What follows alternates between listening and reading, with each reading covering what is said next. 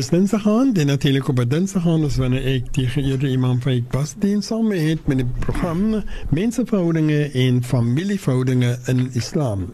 Imam is weer samen met mij vanavond. Imam, assalamu alaikum. Wa alaikum salam wa rahmatullahi ta'ala wa barakatuh. En hoe gaat het vanavond? Alhamdulillah, Yusuf. Lekker weer buiten kan. You know, weet je. Alles zie sometimes ek kan say ryk as 'n reën gaat kom. Dat rykie so nie met hy. Okay, nou het ek daai ook uitgevind as iemand kan ryk ook. As jy kan ryk as 'n reën kom. Okay.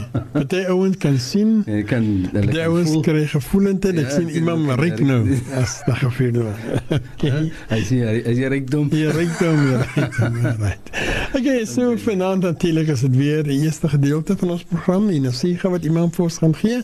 En dan daarna van na 10 is wanneer ons vra. Vir iemand vra en iemand dan die antwoord sal gee, inshallah. 2 maniere om dit te doen is die vir my SMS. Die nommer is 47913. 47913. Of is die vir ons WhatsApp en die WhatsApp nommer is 0722 380 712. Ek herhaal hom, 0722 380 712. En natuurlijk, dan as jy die vraag vir my stuur, hoe vroeger jy stuur, hoe beter is. Want kyk so na die einde se kant toe, dan lyk het, ek altyd vir iemand sê, lyk het 'n jackpot machine. Nie so die nommers val in, dan is het te laat. Stuur het nou, so wanneer ons begin met die vraag, dan is die vraag hier by my. Inshallah. Ja, maar kom ons gaan eers na die eerste gedeelte. Dit is natuurlijk die nasiha gedeelte. Waarover praat die vanavond samen met ons? A'udhu billahi minash shaitanir rajim. Bismillahirrahmanirrahim. Alhamdulillah rabbil alamin. Wassalatu wassalamu ala rasulillahil karim. Nabiyyina maulana Muhammad sallallahu alaihi wasallam wa ala alihi wa sahbihi ajma'in. Rabbi shrah li sadri wa yassir li amri wa hlul 'uqdatan min lisani yafqahu qawli. Allahumma la ilma lana illa ma 'allamtana.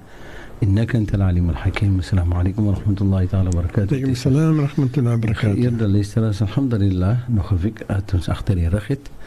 En al nader na die einde van die jaar en al nader na onze akhira, se jaar wat voorbij is, soos 'n jaar ouer, you know, en alhamdulillah, meer wisdom uit Allah subhanahu wa ta'ala in ons genoeg.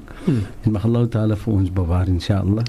En vir ons lig maak wat swaar is. Amen. En vir ons begin al die geluk en geur en baraka. Amen, amen. Inshallah, vir die future, inshallah. Inshallah, amen. Daar is ook mense met hy so wat ons maar altyd voor dua maak en so aan, wat ons altyd maar mense by die einde van die program, mense wat nou families afgestaan het en so aan.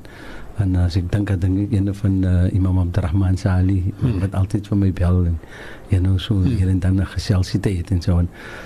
Sy vrou Auntie Amina wat my ding alles, en ek sê altyd vir hom dat you know, Imam is wat vir my meer kan wisdom aanskaf en so van my iets, wat hy vir my altyd maar vir my te vra nou sekere iets en so aan, maar alhamdulillah ons maak dua vir hom en vir almal wat particularly in dieselfde geval is, vriende van ons en familie, maar met die dua wat ons maak en vra ons vir Allah om ons lessons en ons die baraka wat daarin is, wat ons praat van Allah se dien, dat Allah vir een elkeen wat van die akhira is begin noor in hulle qabr. Amen, amen. En vergewe hulle mistakes wat hulle gemaak het en begin vir hulle goeie plek in die Jannah. Amen. Daar is maar altyd ons dua wat betref ons lessons betref. So daar is baraka daarin. Daar is iets daarin wat Rasulullah sallallahu alaihi wasallam vir ons kom leer het. Wanneer ons wissel met die dien van Allah en ons probeer om vir onsself in te lig. Dan moet ons altyd maar dua maak met die baraka daarvan dat Allah moet begin wat ewe ons verlange is. Allah moet begin met die baraka daarvan vir ons, inshallah. So ja, het so van ons het gesels so vir die week ook, wat betref die mans en die vrouens en wat betref altyd ons responsibility towards ons dien, en ons gepraat van die kleding, vir die kleding, hoe ons kinders en hoe ons vrouens, hoe hulle moet aantrek, even die mans ook en so en die aura wat moet bedek word. En die en sodat nodig gee Allah subhanahu wa ta'ala aan vir ons die manier hoe 'n vrou vir haar moet eintlik moet protect, en specifically vir haar bedek, inshallah. En daar is sometimes baie van die ulama wat strikt is op die iets wat dit baie strikt vir ons streng vir ons voorstel.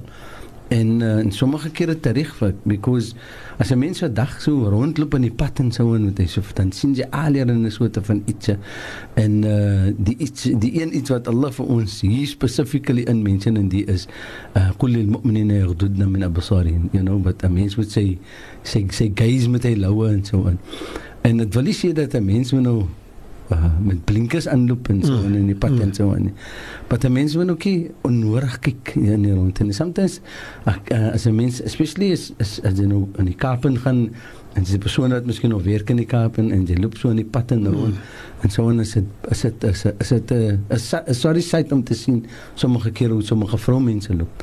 En as dit so warm is, dan dink die mans hulle Samson en Tarzan en so en hulle vat hulle shirts en hulle hemde en die goed is wat om in lyf om vasgemaak en so.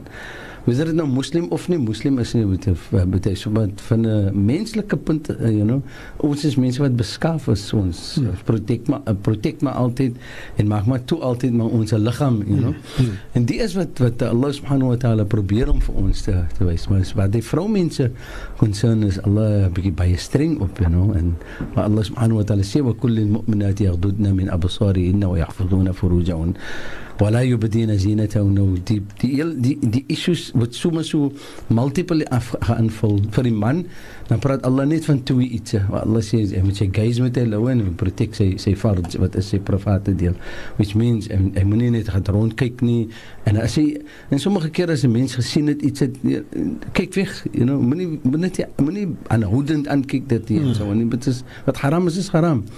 En wanneer dit kom na protection van die fards, dan is bedoel dit dat Allah subhanahu wa ta'ala sal nie van nie iets vir ons voorstel in die Heilige Koran nie, because van 'n kyk kom dit na een iets na die ander iets en so soos dinge aangaan, dan word daar gezina en sommige kere soos die Heilige Koran vir ons voorstel ook, zina kom nie net voor in die physical sense wat ons dink onwettige man en vrou wat by mekaar kom nie. Maar zina word voorgestel in die manier wat 'n mens gesien te kon sien. Zina word voorgestel in die mens wat kon sien, in mense oor, die gehoor te kon sien, en zina kom ook voor wat 'n mens specifically sy tong kon sien, wat praat te kon sien, en even wat jou hande kon sien, mense wat getroud is, hulle hou handjies vas en vir mekaar se handjies en almal dis almal wat voorgestel word en wat Allah subhanahu wa ta'ala vir ons sê. Daar's net een versie in die Heilige Koran wat Allah subhanahu wa ta'ala vir ons sê, wala taqrabu zina, moenie naby zina gaan nie, which means Allah sê nie vir jou moenie zina nie. Allah sê vir jou moenie naby die iets gaan wat vir jou lei na die iets wat particularly veroorsaak zina nie. En die heel eerste wat Allah subhanahu wa ta'ala sê is dat jy moet lower your gaze en jy moet protect your fard. But prior to that, dan sê Allah vir ons, jy moet jou reg aantrek. En even prior to that, dan sê Allah subhanahu wa ta'ala vir ons, moenie net in mense se huise loopie. Because, en die is hoe die Heilige Koran met ons praat, om vir ons bekend te stel dat daar is danger in die iets. En, is nie net particularly wat concern ons gevoeligheid, dat ons net kan inloop in 'n mens huis, of miskien, ek is mos 'n huiskind, ek is 'n huiskind, maar is nie altyd wat ek 'n huiskind gaan wys om te kan sien iets wat ek moet sien in 'n mens huis nie. Verstaan jy so? Die is wat Allah subhanahu wa ta'ala probeer om vir ons te sien. Wat Allah subhanahu wa ta'ala sê vir die vrou ons, wala yubdina zinatahun, en moet ook nie uncover jou zina, jou beauty.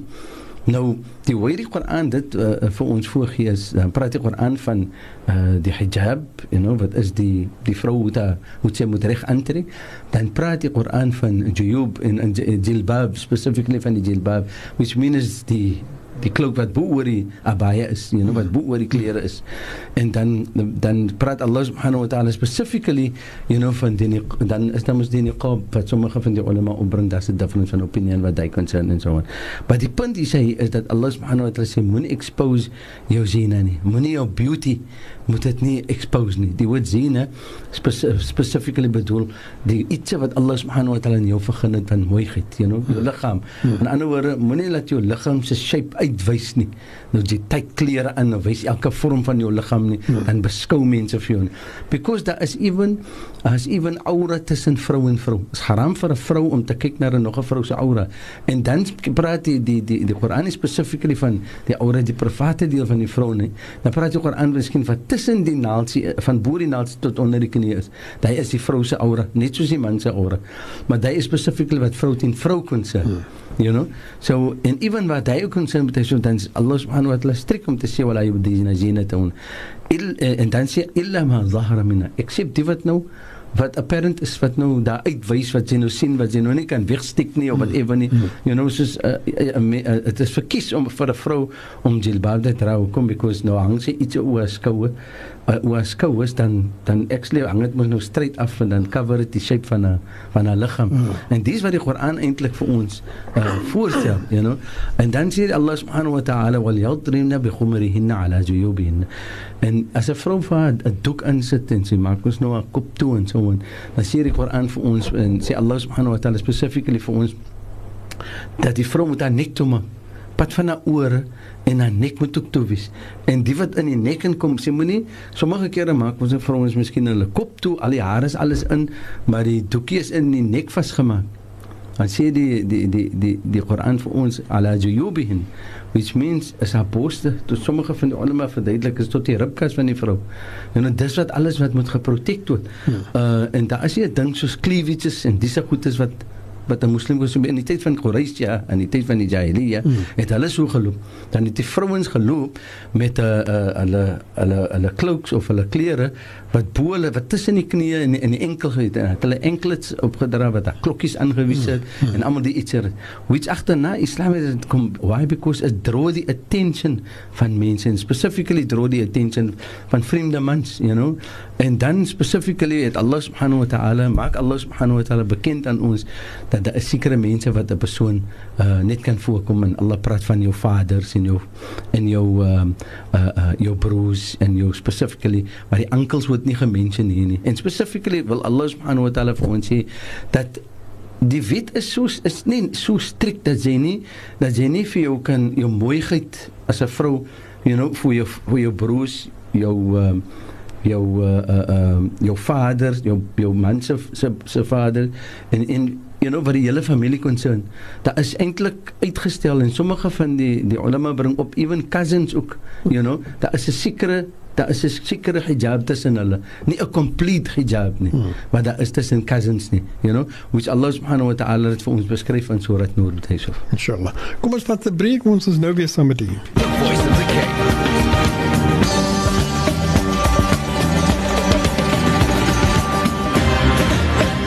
Familieverhoudingen, mensenverhoudingen in islam, met de imam van Wassedin, en natuurlijk, eerste gedeelte van ons programma, dat is die nasiha, en vanavond gaat het rondom ook hoe een mens jezelf moet kleed, mans en vrouwen. Bismillahirrahmanirrahim, Allahumma salli ala sayyidina Muhammad, wa ala sayyidina Muhammad, wa barik wa sallim.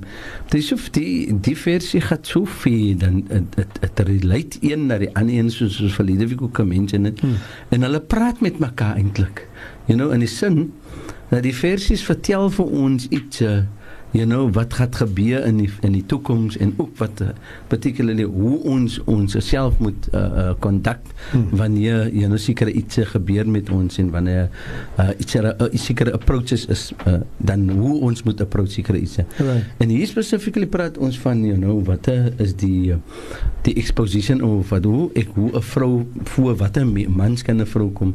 Ek dink ek het in die weekend het ek 'n hele paar mense wat vir my gevra het, you know, is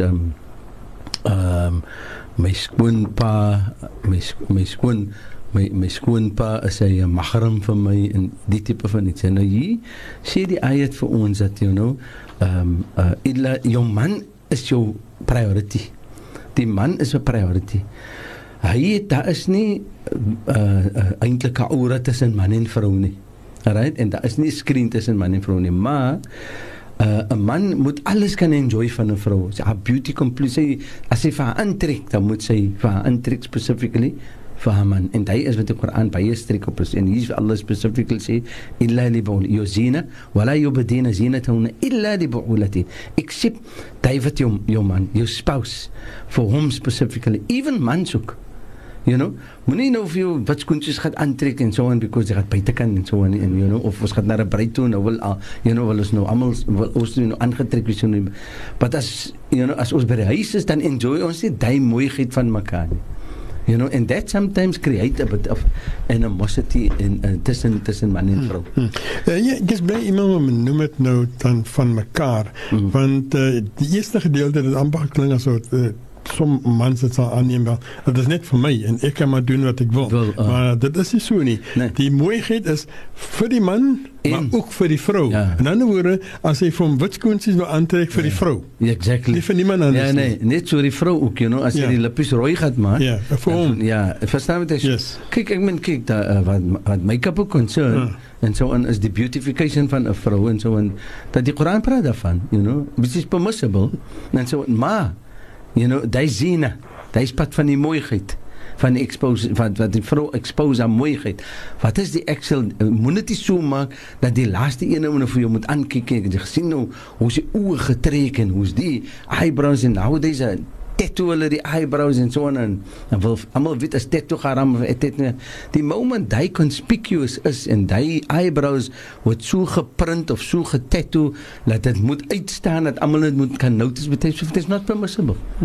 Because die is for beautification vir anders, en die draw die attention van specifically vreemde mans wat nie mahram is nie.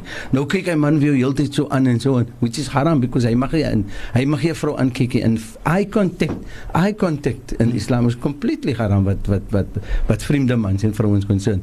So alle mense daar so, jou man se pa en jou pa, right? Hulle is fine. Hulle kan sê, of jou broers, jou broers, and even half brothers also, which means as hoe sê hulle half brothers is jou stiefbroers, ja, ons nou sal sê stiefbroers, but die Quran recognize hulle as broers, you know, which means that even jou stiefpa, die vrou se stiefpa en stiefma, hulle specifically, you know, hulle kan mahram wees, you know, wat hy concern, en daarom die mense wat hulle hier mention, is basically almal wat is mahram vir jou. Hulle kan wees mahram vir jou. Why? Because jy kan nie trou met hulle nie. En net so sê Allah, nou praat Allah van jou broers, nou praat Allah van jou broers se seuns ook. Right? Which is my broers se seuns is hulle kan, you know, wat concern my broers se seuns en my vrou, wat concern my vrou se broer en haar kinders en so on. You know, ons is das mahram, dat specifically is, das hijab tussen ons, specifically, and sometimes I misquote us die iets, because Allah says, wa ikhwanihin, jou broers, wa bani ikhwanihin, you know, en jou vrou se broers, en specifically hulle kinders, right, en hulle jou broers se seuns, en jou susters wa ikhwatihin, en jou susters se seuns, en dan praat Allah van nisain, which is julle vrouens, which means 'n man kan getroud wees met meer as een vrou. Nou daar is hijab tussen hulle, daar is specifically wat Allah subhanahu wa ta'ala praat van, you know, daar is aura tussen, as 'n man getroud is met meer as een vrou, daar is aura tussen twee vrouens. So 'n man kan nie slaap met al twee sy vrouens nie. Verstaan jy so van een tyd nie? Why? Because daar's aura even tussen die twee vrouens. Maar tussen die man en die vrou is daar mos nie aura nie. En daarom sê Allah subhanahu wa ta'ala nisa'ihin, wat is nou vrouens in specifically. But Yusuf, dan is daar die ouma malakat aymanukum, en wat specifically is die wat jou regterhand besit en so aan. Die mooiste van almal die is dat Allah lei dit op na iets wat baie important is in ons dien, en dit is nikah, because trou is 'n ibadat wat Allah subhanahu wa ta'ala gesê. Because Allah subhanahu wa ta'ala sê aan die einde van die versie, daar is sekere mans, ou die tifli, daar is kinders wat die kennis het van ouere nie. Hulle as hulle kyk na 'n vrou toe, as 'n vrou nou miskien nou heeltemal naken staan voor die kind, dan weet ek nie wat dit is nie. Ou die tifl, dis Allah praat van die tifl, van die kind wat in so 'n particular condition is, sy weet nie eens wat is ouere nie. Reg. Die kind weet nie eens wat is 'n vrou se ouere nie, kan weet nie wat is 'n man se ouere nie. Reg? Dan praat Allah ook van die mans wat die tabi'in is die mans, hulle is in sommige sê hulle senile, of sommige sê hulle is van die mense wat hulle kry nie meer desire nie, hulle is in die ouderdom wat hulle so by oud is, you know, whatever voor hulle kom, die means absolutely nothing, you know, hy maak nie eens 'n comment nie, because it doesn't strike him at all, die mans, nou 'n vrou specifically, het die Allah gee vir haar die reg om voor te kom voor die vrou nou as sy Voor die man. Ja, voor die man. Nou whether is hy nou kaalkop gaat kom sommige man kan die so kaalkop voor ons haram jy mag voor die mense kan die vrou so kom.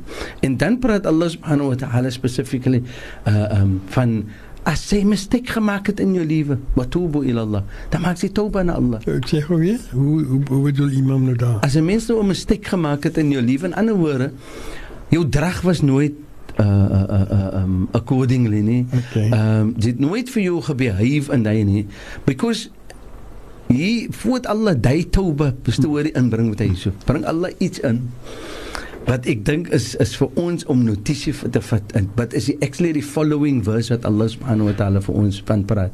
Waar Allah subhanahu wa ta'ala mention that even 'n vrou as sy loop, dan moet sy nie loop laat sommige kere het vrouens skoene aan wat moes daar hoor jy sommer hele myl weg waar hy vrou aangeloop. Right? Of sy charms en haar bracelets en sulke iets.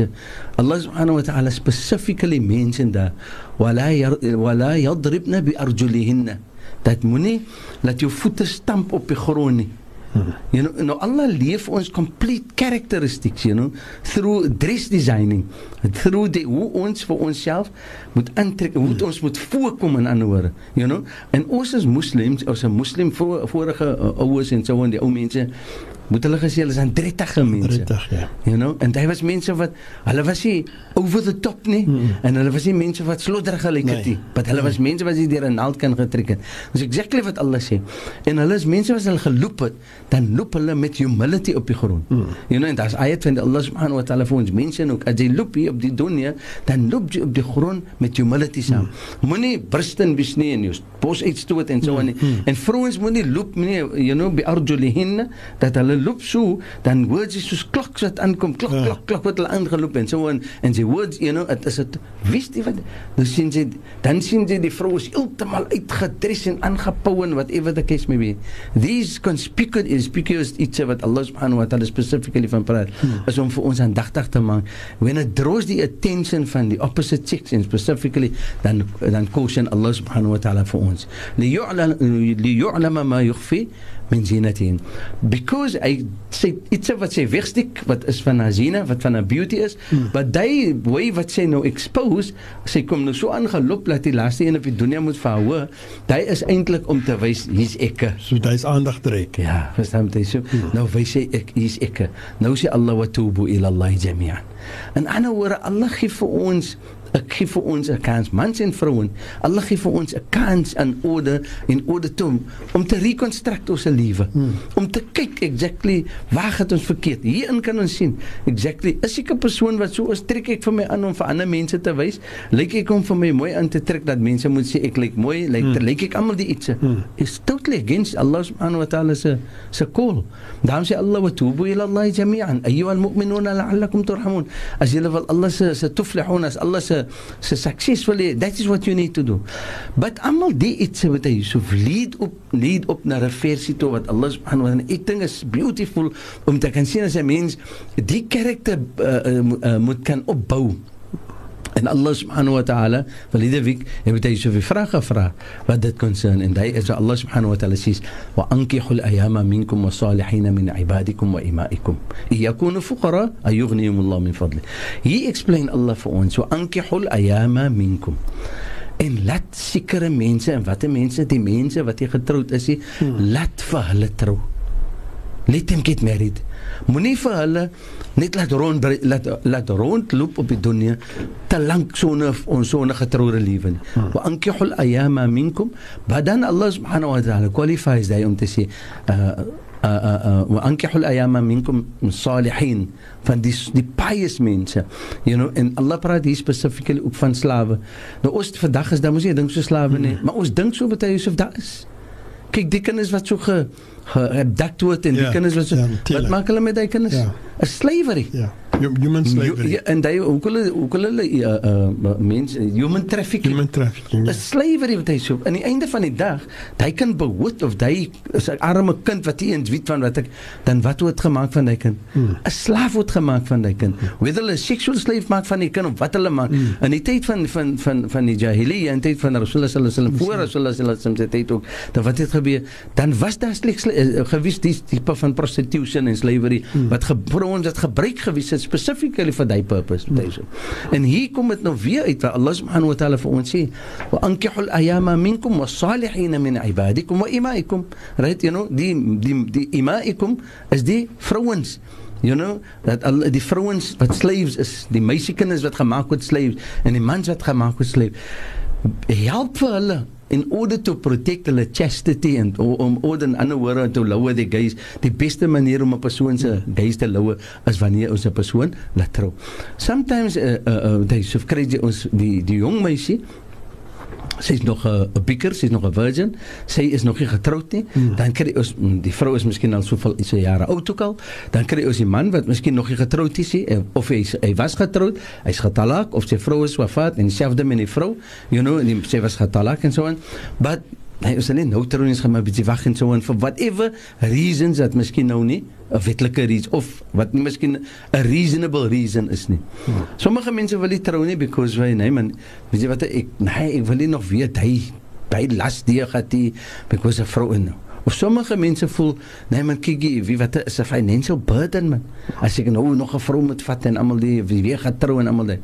Almal van ons dink sometimes sentimental wat dit concern, but wat Allah hier vir ons probeer om te portray is wat hy so, om vir ons te sê, nee, Allah het daarin gesit, baraka, in die term, want kyk wat sê Allah, want sometimes, nou Allah gebruik 'n slaaf, you know, in die tyd van slavery, gebruik Allah subhanahu wa ta'ala, om te project vir ons, hoe ons sometimes dink van iets, because Allah says, wa imaikum iyakunu fuqara, nou kyk ons, die was-salihina min ibadikum wa imaikum, kyk die kinders, wat die kinders ook is, die kind is 'n jong kind, die kind gaan nog skool, maar die kind kon sê, mamma wil trou, sy wil trou, sy nog eens geweekie, die eerste ding wat ons sê, sy het nog nie geweekie, which is not, wat die Sharia sommer altyd gaat encourage nie, om te sê, jy moet, die kinders, al is jy 'n jong kind, laat die kind trou, as hy wil trou, in plaas wat hy gaat haram maak, ons gaat nie sommer na die position nie, ons gaan eers te kyk, wat is die kind se ability, het ek die kind geleer life skills,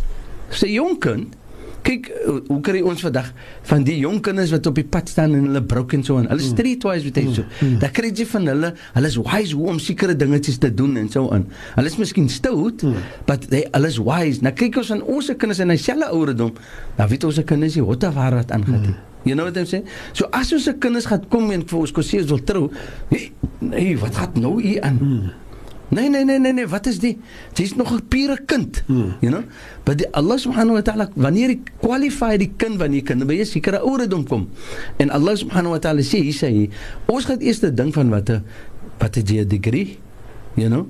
Kan jy die vrou bekostig, het jy geld, you know, kan jy vir haar op haar huis sit en allemaal die, maar hy sê Allah, iyakunu fuqara, en as hulle is poor, why? Because Allah gebruik die slaaf.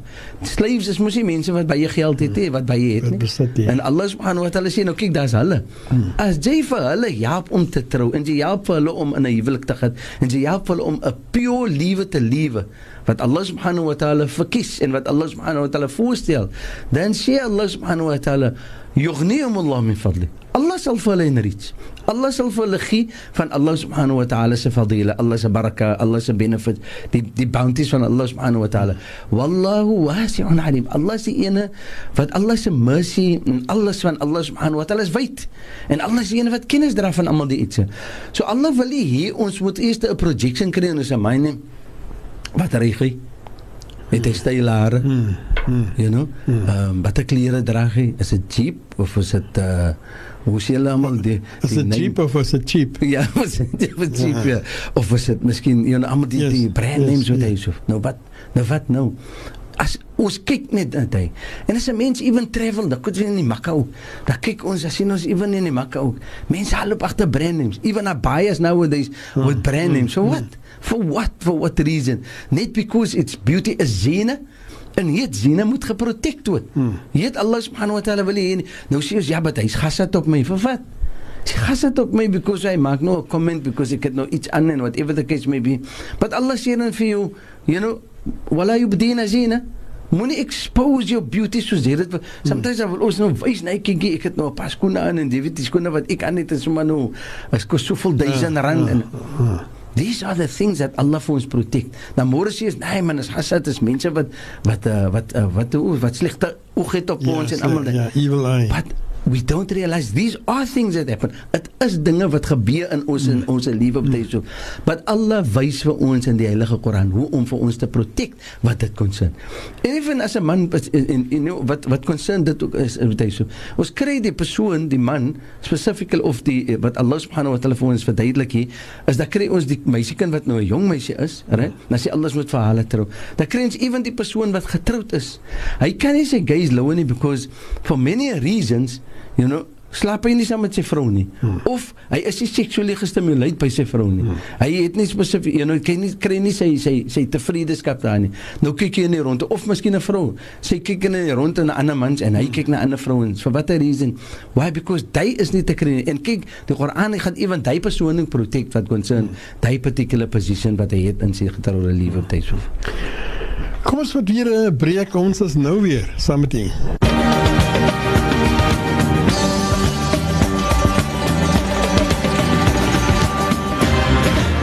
Mensenverhoudinge, familieverhouding in Islam met die imam Faik Basdien en tyd is nou 17 minute voor 10. Wat beteken ons nog so 15 minute vir imam vir ons die nasiha te gee, inshallah. Bismillahirrahmanirrahim. Allahumma salli ala sayyidina Muhammad wa ala ali sayyidina Muhammad wa barik wa sallim.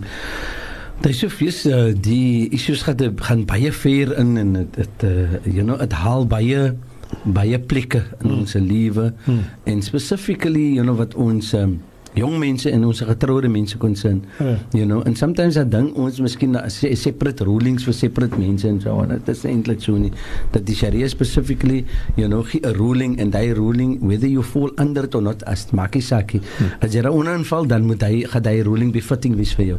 As dit nie so is nie, dan is daar altyd maar 'n replacement ruling wat daar is vir 'n persoon. Maar as ons praat van die mense wat Allah subhanahu wa ta'ala van praat, nou sommige kere dan het hy dink hy miskien because die ruling is nou daar, dat hy kan mos maar weer trou met 'n nog 'n vrou saam.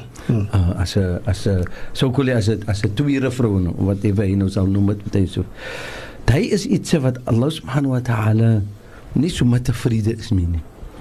You know, en spesiaal wanneer 'n persoon sy oog lang maak en die previous rulings wat Allah gegee het was nog nie ge-exercise nie. You know, kyk as hadith van die Rasul sallallahu alaihi wasallam, wat Rasulullah sallallahu alaihi wasallam sê, an-nikahu min sunnati, dat nikah is my sunnati, faman lam ya'mal bi sunnati falaysa minni. En die ene wat nie acknowledgement gee en wat nie accept die feit van marriage nie, nou falaysa minni, Rasulullah sê, dan is hy nie van my nie. You know, en Rasulullah sallallahu alaihi wasallam sê ook, ja ma'shar al-shabab, Rasulullah praat met die jong mense, dat julle jong mense, you know, nou sommige van die ulama classify 'n jong persoon as 'n persoon wat nog nie getroud is nie, no matter his age. So whether dit nou 'n man is wat nou is 50 of 60 jaar oud en hy is nog getroud, is nog altyd geklassifieer as 'n jong persoon. En ons sommige van die ulama sê soos mense soos Ibn Taymiyyah, Ibn Taymiyyah was 'n man wat nooit getrou het nie. En soms sê Imam Bukhari het ook nooit getrou nie, because for the simple reason, hulle was te besig geweest. Hulle was besig met wetenskap, hulle het oral getravel om knowledge te kry en so en so. Hulle het nie tyd gehad om te trou nie. En sommige sê hulle was jong mense, hulle word gerecognize as jong mense.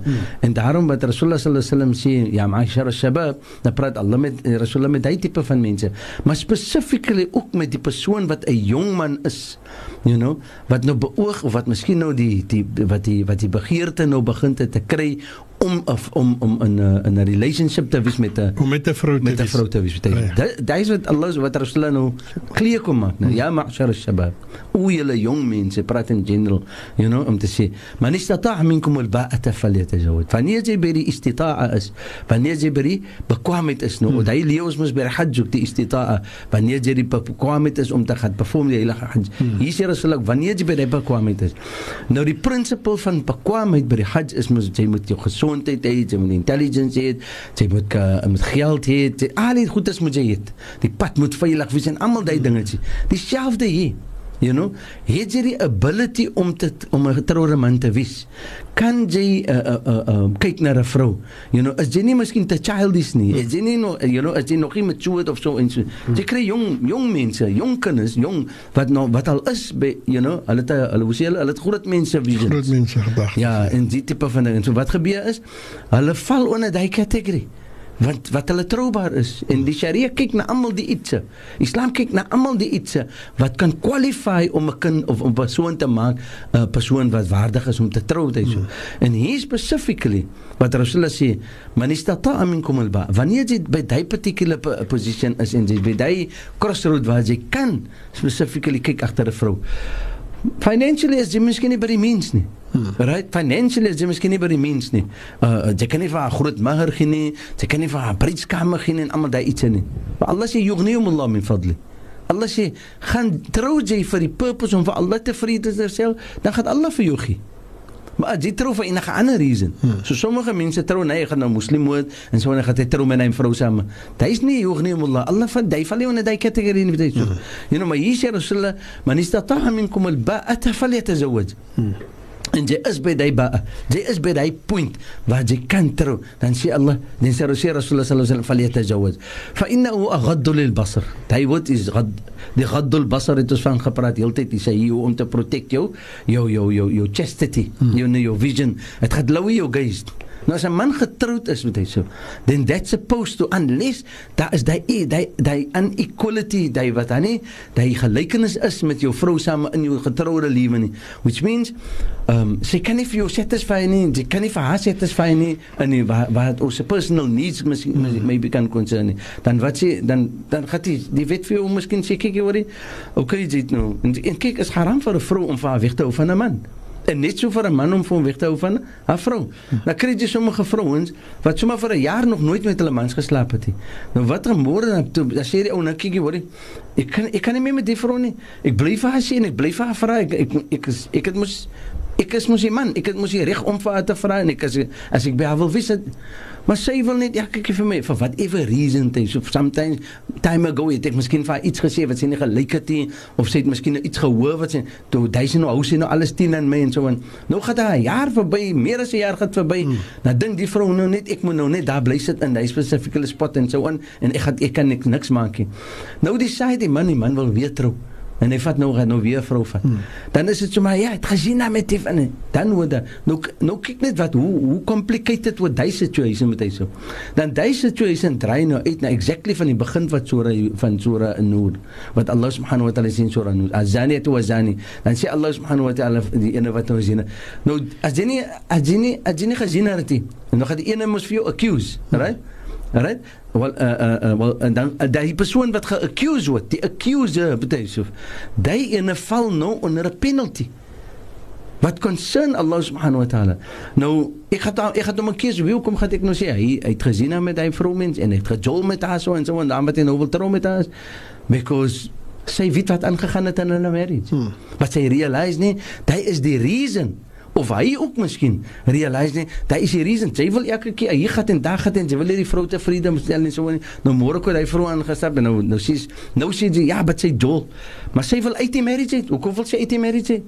Sy wil uit die marriage uitkom, because daar is something wat verkeerd is, maar sy wil het nie expose nie, en hy wil het ook nie expose nie, so wat gebeur nou, daar kom maar los soos liaan, en wat is vroeger gepraat het, waar die surah kon sê, so. But these are real cases, these are cases wat gebeur vandag, en nou, die man trou, en nou gaat die man trou, en nou wat hy is nog gewoonte, nou gee hy nog altyd, miskien nou, okay, is my kinders, het nou kinders in my, ek gaat maar nog vir haar support, en support, maar die moment ek weer gaat trou met hy, dan kan ek nie met hy vrou support, ek was die nafaka van die vrou wat ek nou mee getrouwd is, en daarom sometimes, en hier wat Allah vir ons caution, you know, moenie specifically, as jy nie kan trou, as jy, en die versie wat, wal yasta'fi fil ladina, la yajiduna nikahan, as jy nie kan specifically because van financial reason en so on, dan sê Allah vir jou, kyk jou aan man, Hold dit man, moenie gat hastig wees nie. You know, moenie nou verkeerde dinge gaan nie, because Rasulullah gee vir jou weg, right? Hy sê man istata minkum al-ba'ata fa innahu ghaddu lil-basar. Die nikah gaan jou protect. Hy gaan jou vision protect, jou van rondkyk en hy gaan jou ouro protect. Right? En sê Allah subhanahu wa ta'ala vir ons hier spesifiek. En as jy nie kan afford nie, hou jy net aan. Allah sal vir jou sorg. Allah gaan vir jou 'n way uitgee. Because van jou patience en van jou iman, dan gaan Allah vir jou 'n way uitgee om wat te doen, om te kan trou met 'n vrou. Maar nou, ek kan nie meer wag nie man. Nou wat gaan ek nou maak? Ja Allah, ek wil met 'n vrou wees man. Nou sê Rasulullah sallallahu alaihi wasallam vir ons. Right? فَمَنْ لَمْ يَسْتَطِعْ en jy kan nie by die bekwaamheid om te kan trou met 'n vrou nie, because jy kan nie bekostig nie, فَعَلَيْهِ بِالصَّوْمِ. Nou gaan jy poasa. Jy kan nie nog gaan sê nee man, ek gaan nou trou met 'n vrou nie, of whatever, ek gaan nou sommer nou net hou, ek gaan. Man praat mos van trou van hou. Ja, hou is mos haram. Right? Maar jy praat mos nou wat jy gaan nou sommer met 'n vrou slaap en whatever, ek kan nie meer wag nie. Allah sê, Rasulullah sallallahu alaihi wasallam sê vir jou, Allah sê, moenie jou in ander woorde die baraka weghaal van jou rizq nie. Hou net 'n bietjie aan, sabber nog 'n bietjie. Allah sal vir jou gee, in tyd gaan Allah vir jou gee dat jy kan by die bekwaamheid is om te trou met 'n vrou. Rasulullah sallallahu alaihi wasallam gee vir jou way uit. Rasulullah sê vir jou, kyk, as jy nie kan wag nie, right? Al wat jy moet doen is poasa man. Poasa elke tweede dag of poasa vir 7 dae in een en vra vir Allah om vir jou te begin guidance en vra vir Allah subhanahu wa ta'ala om vir jou way uit te gee. Hier gee die Quran het vir ons voor. Hoekom sê Rasulullah om te poasa wat hy so? Because poasa is net vir Allah en net Allah reward poasa. So as 'n man poasa opreg en hy vra ja Allah, ek poasa because ek wil nie haram doen nie, ja Rab. Ek wil nie val onder die penalty van zina nie. Dan wat gaat Allah vir jou nie? Wie is die ene wat vir jou gaat enrich? Niemand anders te nie, wat Allah subhanahu wa ta'ala. En die is wat Allah subhanahu wa ta'ala probeer om vir ons wys te maak van tyd so. In many cases, dan kyk ons, hey man, die lady is nog jong man, hy's nog al, maar die lady se mind week. Ek kan lekker sê, die een ding, hy weet hoe om geld te maak. Hy weet hoe om dit te doen, hy weet hoe om dit te doen, hy is klas met 'n computer, en dan gee ek nog mee, you know. Maar wat dink jy? Ja, dan word vir my nog spesifiek gevra ook nog. Wat sê is dit, you know, as ek wil pad wees van die nikah, as ek wil, hulle wil mos trou, né? Maar ek is nie tevrede daarmee nie. Is iets verkeerd? Ja, dat is iets verkeerd. Hoekom Rasulullah sallallahu alaihi wasallam en Allah sê vir jou, jy gaan die veroorsaak wees van fitna wat gaat versprei word op die dunia. Fasadun arid, jy gaan fasad laat versprei op die dunia. En dit is wat Allah subhanahu wa ta'ala wil protect. Moenie laat die iets gebeur nie. En daarom met Yusuf, you know, sometimes ek kry ons mense wat vir jou wat baie disappointed ook is en sometimes ek kry ons jong mense wat trou met Yusuf, hulle beplan om te trou. Dan while die preparations aangaan en so on, things happen. Ja. Daarom die exposure van ons kinders completely oor mekaar sometimes is nie goed nie. In many cases is nie goed nie. As ons besig is met die preparation van ons van die marriage, van die weddings en so on, ek dink dis die ouens se planning, die ouers se planning. Praat met die kinders wat lyk julle en so on. Maar moenie overboord gaan wat die kinders concern nie, because for the simple reason met hy so. Sometimes ek gaan die planning as dit ons klomp geld daarin. Nou net voor die nikah wil plaasvind en voor die wedding, nou decide die meisie kan of die jongens nou decide, ek smaak nie mee om te trou. Ek het miskien nog net 'n WhatsApp gekry of 'n SMS of iets gekry van iemand wat nou van hom iets gesê het. But this could be something that is totally not true. Maar nou wat is maar of die kind for whatever reason, die sê sommer ek wil nie meer. But die kinders realize nie dat die ouers het almal uit. Daarom is dit die wali se duty van al twee kante, die wali van die meisie, hy is die wali mujbir, en die wali wat is die pa van die jongetjie. Hulle moet examine die iets om te kyk, my kind, as hulle gaat hy in 'n regte particular familie trou, gaat sy in 'n regte familie trou, is daar iets wat miskien wat ek moet concern wees oor wat? Nou kom ons nou sien ons, maar my sien is miskien 'n goeie sien, but somewhere het hy 'n fault met Yusuf. En dit is waar miskien breakdowns kom, en dan sien ons, hulle wil nie meer trou nie, en die ouers het klompe geld gespend wat concern so completely verkeerde iets is met Yusuf. Ons vind ook met Yusuf, sommige mense weet sometimes nie hoe om te kies, hulle kan jong meisies en jong mans, hulle weet nie altyd hoe om te kies, hulle partners nie. Hulle dink miskien as ek 'n gafies man gaan trou, nee, hy is die beste, of 'n meisie kan sê sy gafies, ek gaan nou, hy is die ultimate, that is not always the case with Yusuf. Op die noot sê ek baie shukran imam Afwan met Yusuf. vir vanaand weer ernstig gepraat. En ek glo dat dit weer plek gevind in mense gedagtes. Amen. Ons koppe, mense harte. Amen. Ons gaan 'n breek vir die nuus en dan na die nuus is dan ons dan die boodskappe. Amen. Nie jammer nie boodskappe nie, vrae gaan ek lees. Amen. En ek sê elke week, ek het nou uitgevind, as ons klaar is met die program, dan raak die Kaap stil. Want nou is dit wat daar word gebitjare nou. En môreoggend, ek het vir iemand gesê, moes die taxi. Ja. Nee, wat? Die week van taxi môre. Wag, kom ons vat 'n breek.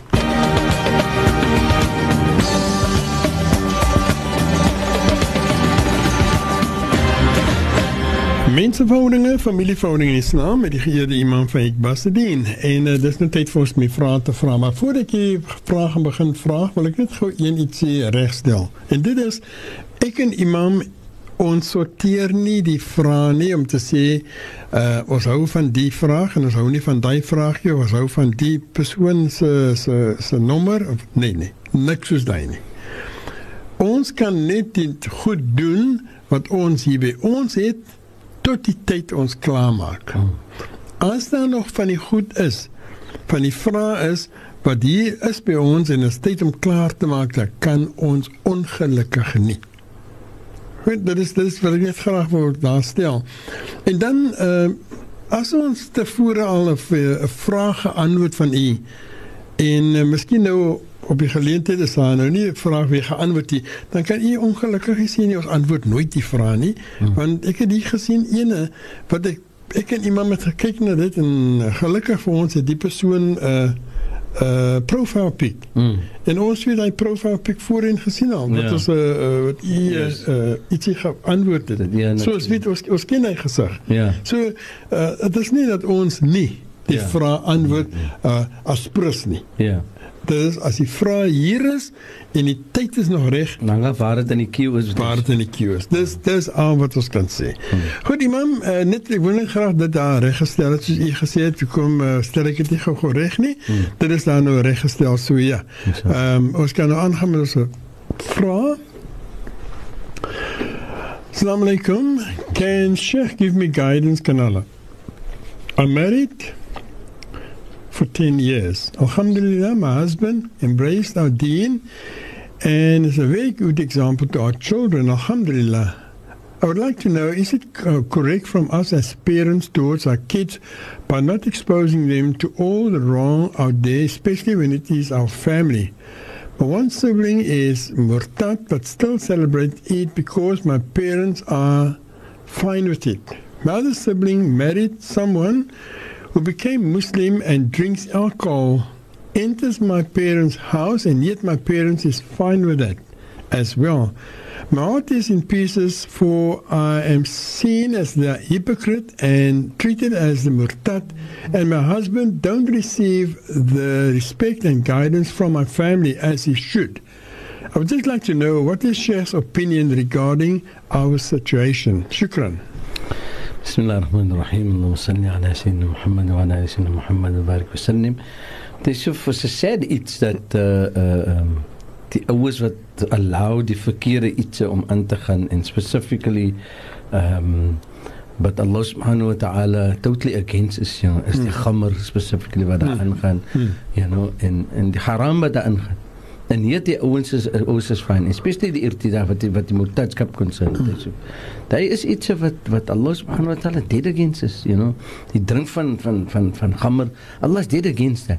En as die ouens fijn is met die, dan meen te sê, hulle is accomplices wat die concern, wat die sonne ook concern. Right? En dan die persoon wat nou die vraag vraag, sy voel nou soos die outcast of hulle ill-treat nou vir haar en so aan. Ek dink, Yusuf, you know, sy moet net aanhou met hulle praat, especially met die ouens. Met die ouens praat wat Allah subhanahu wa ta'ala se dien concern.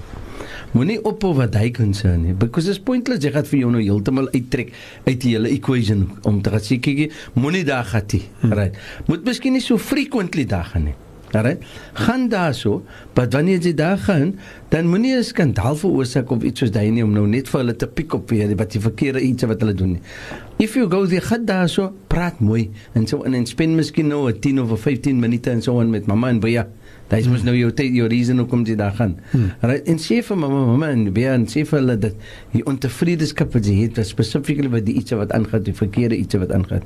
En hulle moet guidance soek van mense wat vir hulle kan guide. In plaas van hulle nog 'n ding, nou hulle ding miskien nou kyk wie jy vir ons te vertel. Dan kry iemand wat kan 'n geleerde persoon is, wat kan gaan praat saam met hulle en vir hulle kan wys maak van die haram wat hulle allow wat aan hulle sin kom te so. Shukran imam. Natuurlijk die nummers net gou geweeg gee, 47913, dis die SMS lyn. 47913. Die WhatsApp nommer die is 0722 380712. 0722 380712. En ek sê altyd, so gouer hierdie vraag deurkry by ons, hoe gouer kan ons by die vraag uitkom vir u, inshallah. Assalamu alaikum, Yusuf en geleerde imam. Ek is 4 jaar gelede die my vrou gesê, sy wil nie meer getroud wees nie. Sy begin drink, danse loop en ander dag oggend ingekom. Ek het dan getalaak, toe sê sy wil nie onder uitdag gaan nie. Sy het al meer as 2 mans gehad na my. Kan ek nou met 'n ander vrou trou? Bismillahirrahmanirrahim. Dis of sê die vrou wat hy mee getroud gewees het, ja Allah astaghfirullah alazim, om so 'n lewe te lewe is skaamte om te dink dat die persoon iman se pos om iman te hê en lewe so 'n lewe. Wel, hy reg het hy vir haar getalak, because hy is ongehoorsaam vir Allah subhanahu wa ta'ala, but sy die talak het alles geskei tussen hulle twee. En wat bedoel nou dat hy is 'n vrye man, hy kan trou met haar, hy kan trou met 'n ander vrou, hy kan weer met haar ook trou as hy wil, afhangende so wat haar condition is. But ek dink, as jy gaan trou met 'n vrou, kyk, maak liefste verseker weer, met die vrou wat jy mee gaan trou en so. Hulle sê mos promises are made to be broken, iets soos daai. So gaan liefste met promises wat kan gehou word in plaas van promises wat kan gebreek word. Imam, die vraag van my kant nou is wat hy sê, die vrou het nie onder uitdag gegaan nie. Ja, wel, but hy so sien, die meer feit dat sy al nou klaar, ander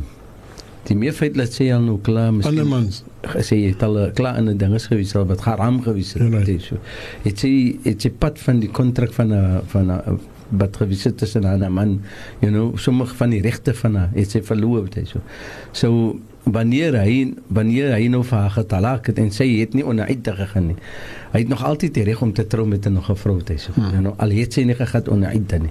Sommige van die ulama het vir hom sê, dat hy moet wag tot wanneer die period van uitdag om is. Verstaan jy, so voordat hy kan trou, weer saam met nog 'n vrou, because haar uitdag moet specifically klaar wees, which is not the case. Hy kan trou as hy vir haar getalak het en sy is onder uitdag, hy kan of haar terugvat, of as haar en sy kan bly uit, en dan as haar uitdag klaar is, en dan kan hy met haar weer trou, as hy wil trou met haar, of hy kan trou met iemand anders. Dat in die geval, sien dat haar uitdag nog nie om is, kan hy trou saam met nog 'n vrou, as hy wil trou saam met haar. Die uitdag is nog nie om nie, omdat sy nie onder uitdag gegaan het, is dit wat jy bedoel? Ja, nou kyk, sê respek moes nie die uitdag nie. Nou dat sê nie die uitdag respek nie, Yusuf, gaat die penalty nie op hom val, dat hy nou moet wag tot wanneer die period is, om te gaan trou met nog 'n vrou nie, Yusuf. As hy by die bekwaamheid is, en hy voel nie, hy is ready om te trou met nog 'n vrou, then he can get married to another woman. Goed. Assalamu alaikum, Imam and Yusuf. I lay here with tears in my eyes and extremely sad. My daughter have a live-in boyfriend who happens to be married. I spoke to both of them, but they are rude to me and don't want to listen to me. He hit the children. If I say something, he swears at me. But Yusuf and Imam advise Kanala, I am desperate. Bismillahirrahmanirrahim. Ek gaan sommer stretch laat hom opsluit. Hy soek mos nie daar nie. Hy is 'n getroude man, waar is hy vrouwen? Het lyk my hy is aan ons wat nou dik stem maak met hy so. Hy's 'n sleeping. Hy's 'n harami. You know, hy's 'n harami en dan kom hy daar so, dan wil hy nog wetslaat. Dan wil hy nog die kinders ook slaat en almal dit hy so. Must never allow that. Ek so man, hy het mos nie respek vir Allah nie, hy het nie respek vir sy dien nie, hy het nie respek vir die mense van die huis nie, hy het nie respek vir die huis, respek vir die kinders nie, hy het nie eens respek vir homself nie. So 'n man moet hulle laat opsluit. Ek meen, sy het reg met hy so om 'n civil case teen aan hom te maak. Maar dis nou die ma, nee? Dis die ma, die vroumense wil hom natuurlik daar hê. Wel, en dan sit hulle al twee uit. Dit is so, because hulle lewe in haram. En haram onder jou dak moet hy so bring, kan nooit baraka inbring. Ek meen, wat van die malaikas gaat in 'n plek waar daar haram is, moet hy so. Die malaikas gaat nie daar waar daar haram is nie. En spesiaal sulke haram, dit is nou heel totaal teen die wet van Allah subhanahu wa ta'ala. Ek dink die moeder moet streng optree teen hulle altyd, you know. Whether hy sê nou, hoe gaat voel oor haar dogter, but wie streng met haar saam.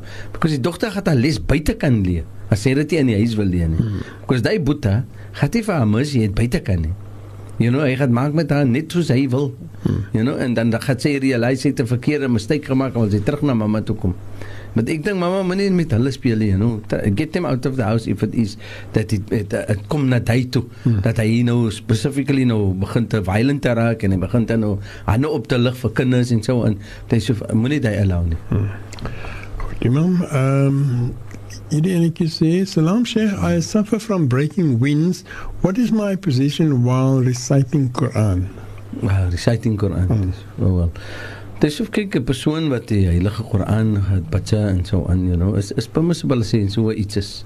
As toe iets hulle call it bowl, you know, die persoon wat sal bowl is die ene wat nou die urine het wat lopende pie, you know, die urine wat die blaas swak is en so aan. Of is nou flatulence dat hulle call it, en die persoon suffer van dit ook en so aan. Hy moet abdas neem. Right. En vir die tyd wat hy miskien nou sê abdas, wat hy nog gaat sit en bacha en so aan, dan specifically is dit permissible vir hom om te sit en bacha. Even as jy gaat salam maak op het you know, dan moet hy immediately sy salam maak en so gauw as kan sy salam klaar maak.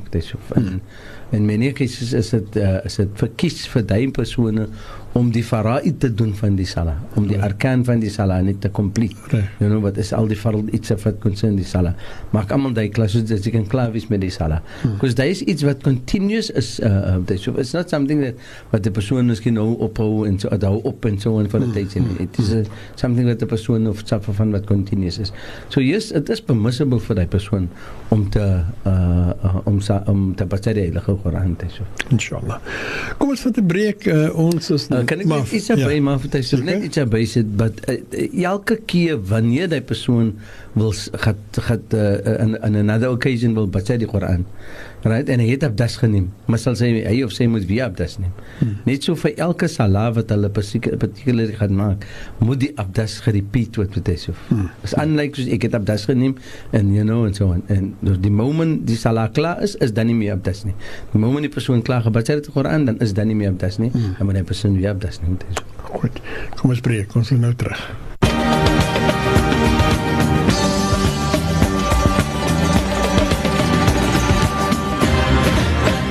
Mensenverhoudingen en familieverhoudingen in islam met die geëerde imam Faik Bassadien, en natuurlijk ons is bezig met die vraag wat ingestuur is en wat imam dan die beste gaat doen om te beantwoorden.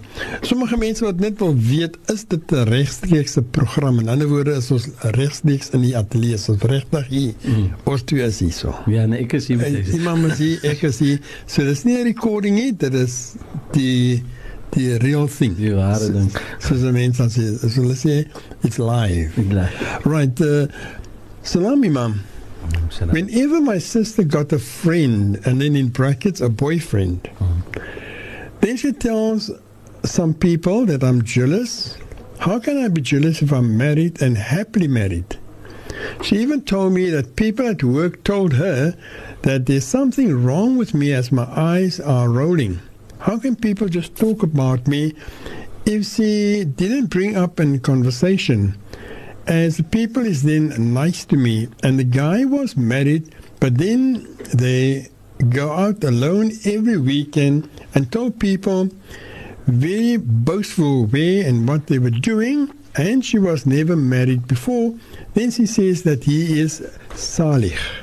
And at the moment, she hasn't got a boyfriend, and we go visit my mom, then she says, I need me time. Please advise, as I'm feeling very sad about the way she handles things. Bismillahirrahmanirrahim. Allahumma salli ala Sayyidina Muhammad. Wa ala ali Sayyidina Muhammad wa barik wa sallim. There's a bit of jealousy daar so met. Yeah. Look, ek dink dit is so wanneer dit kom na sisters en specifically na iets soos dit wat hy so sy mentioned dat die persoon is 'n salig persoon. Ek weet nie hoe salig is 'n persoon wat specifically saam met 'n vreemde vrou alleen eers gehad nie, dan is hulle nog boastful about hulle en hulle iets wat hulle doen en so en dit so ek dink daar is baie iets van saligheid daarin. Die punt daarvan is dat wanneer 'n vrou of 'n sister specifically sy's getroud en sy's nou happily married, so sy sê, but as sy nou 'n guide wil wees vir haar sister, dis van sommige kere dan moet 'n mens mos nou 'n bietjie by subtle gewees. Jy moet by subtle wees in die sin van hoe jy vir jou, hoe jy treat jou medemens, hoe jy treat miskien nou jou familielid en specifically wat die sister concern, because it gaan lyk asof die sister nou bietjie jaloes is, you know, that type of thing. But ek dink alles wat ons doen, moet eintlik kom van Allah subhanahu wa ta'ala se kant af. Wat ons, as ons approach, even as ek my eie kind moet approach, you know, in die sin wat dit concern, en ek moet vir haar sê, of vir hom sê, that, you know, this is not right, that is not right, my approach moet reg wees, you know. In die hand, ons weet nie hoe die approach is nie, ons weet nie hoe sy vir haar approach nie. Nou, met die praatjies wat gemaakt word, en wanneer die praatjies gemaakt word, met die word accusations gemaakt, en as 'n mens accused word, en jy word valselijk accused, ons weet wat dit gebeur, wat ons verduidelik het, reg aan die begin van Surah Nur, hoe Allah subhanahu wa ta'ala praat, wat is eintlik die penalty van 'n persoon, wat verkeerde accusations maak, you know, en eintlik gaat ons sê, nee, but dis mos nie 'n accusation van zina nie, but indirectly is dit. Hoekom? Is 'n vreemde man en is 'n vreemde vrou. So what happens is, hulle was eers gewees, hulle gaat weekends, gaat hulle alleen, that alone, you know, is om te insinuate in ander woorde, om te sê, julle gaat alleen uit, is dit dan nie haram nie, is dit nie verkeerd nie. Of course, you know. So die punt daarvan is dit so, ons approach met sometime, because in die tyd wat ons lewe vandag, I mean, ons het vroeger gepraat ook van die aura wat moet bedek word en so en so. Nou kyk ons hoe sommige vroumense loop met 'n tyd in. Met 'n tyd specifically. Die hele figuur van die liggaam is exposed. Whether it nou 'n sweater is of whatever ook, you know, sometimes die V-neck sweaters wat vrouens dra, mans dra dit, maar vrouens dra dit. Ek kan nie sien die civilization daarin nie. Hoe civil kan 'n mens wees, you know, om 'n vrou specifically, sommige vrouens se borste is so protruding, it is not real. Ek kan nie verstaan hoekom 'n vrou so kan dink nie, dat is mooi of iets van die aard nie, you know, daar's niks verkeerd daarmee. I mean, what is the point of van die chastity van 'n woman, van haar beauty? Ek meen, 'n man het mos pride wanneer hy 'n vrou het. Hy het 'n pride in sy vrou, in die sin in, kyk, jy is my vrou. You know, hy praat mos maar altyd van sy vrou en so. Maar as sy vrou ge-expose is na ander mans, dan hoe baie is dit sy vrou? Hoeveel van haar is hom? As hy particular die man van. Ek hoor wat jy sê. Verstaan wat jy so? Wat die bedoel dan, is soos sy ge-expose is, ander mans kyk daarna en hulle kan fantasize. Die zina, exactly. Dat is wat Allah praat van die zina, die beautification van haar. You know, ander mens kry die genut uit, whereas hy genut moet wees vir hom as 'n man.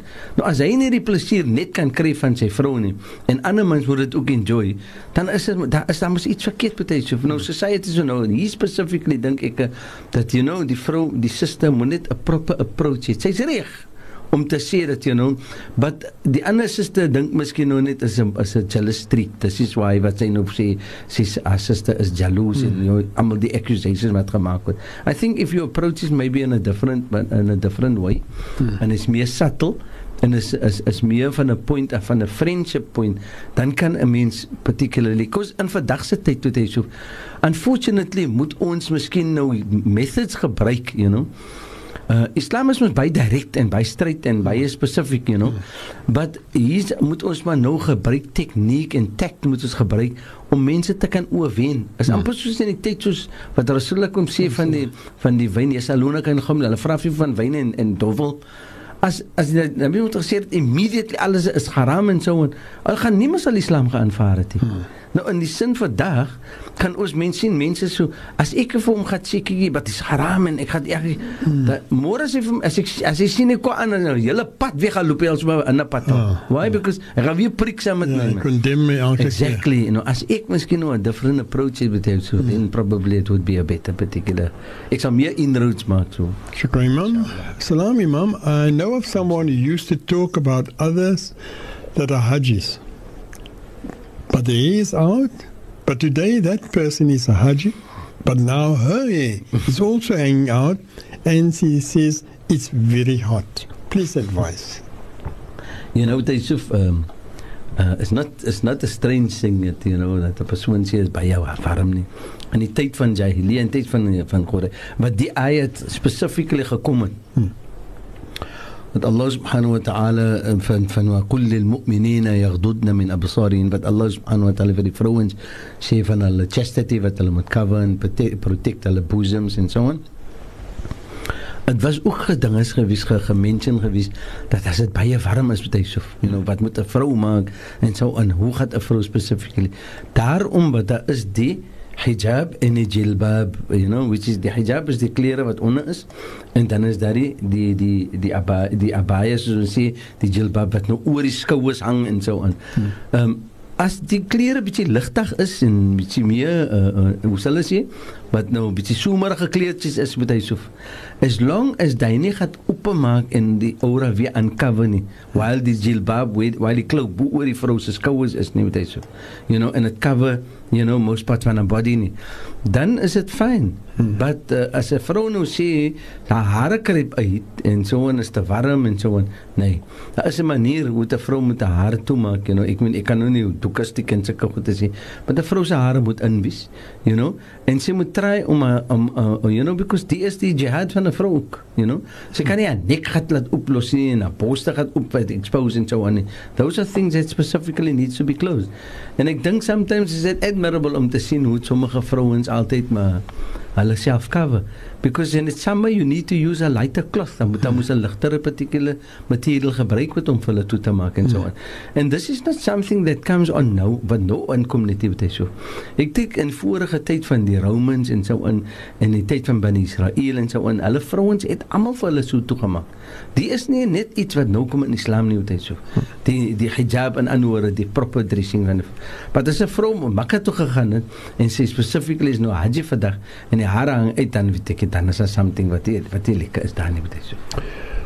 Assalamu alaikum. My husband likes to wear sleeveless tops and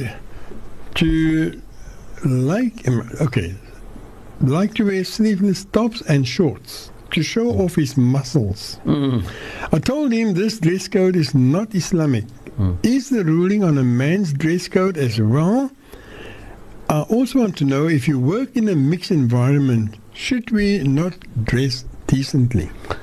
Bismillahirrahmanirrahim. Dis so die hele reason hoekom hy expose sy body in die way. Right, is klaar haram. He wants to project, hy wil ons nou wys dat ek het mos muscle en so on. Hy is al klaar not permissible wat Sharia concern.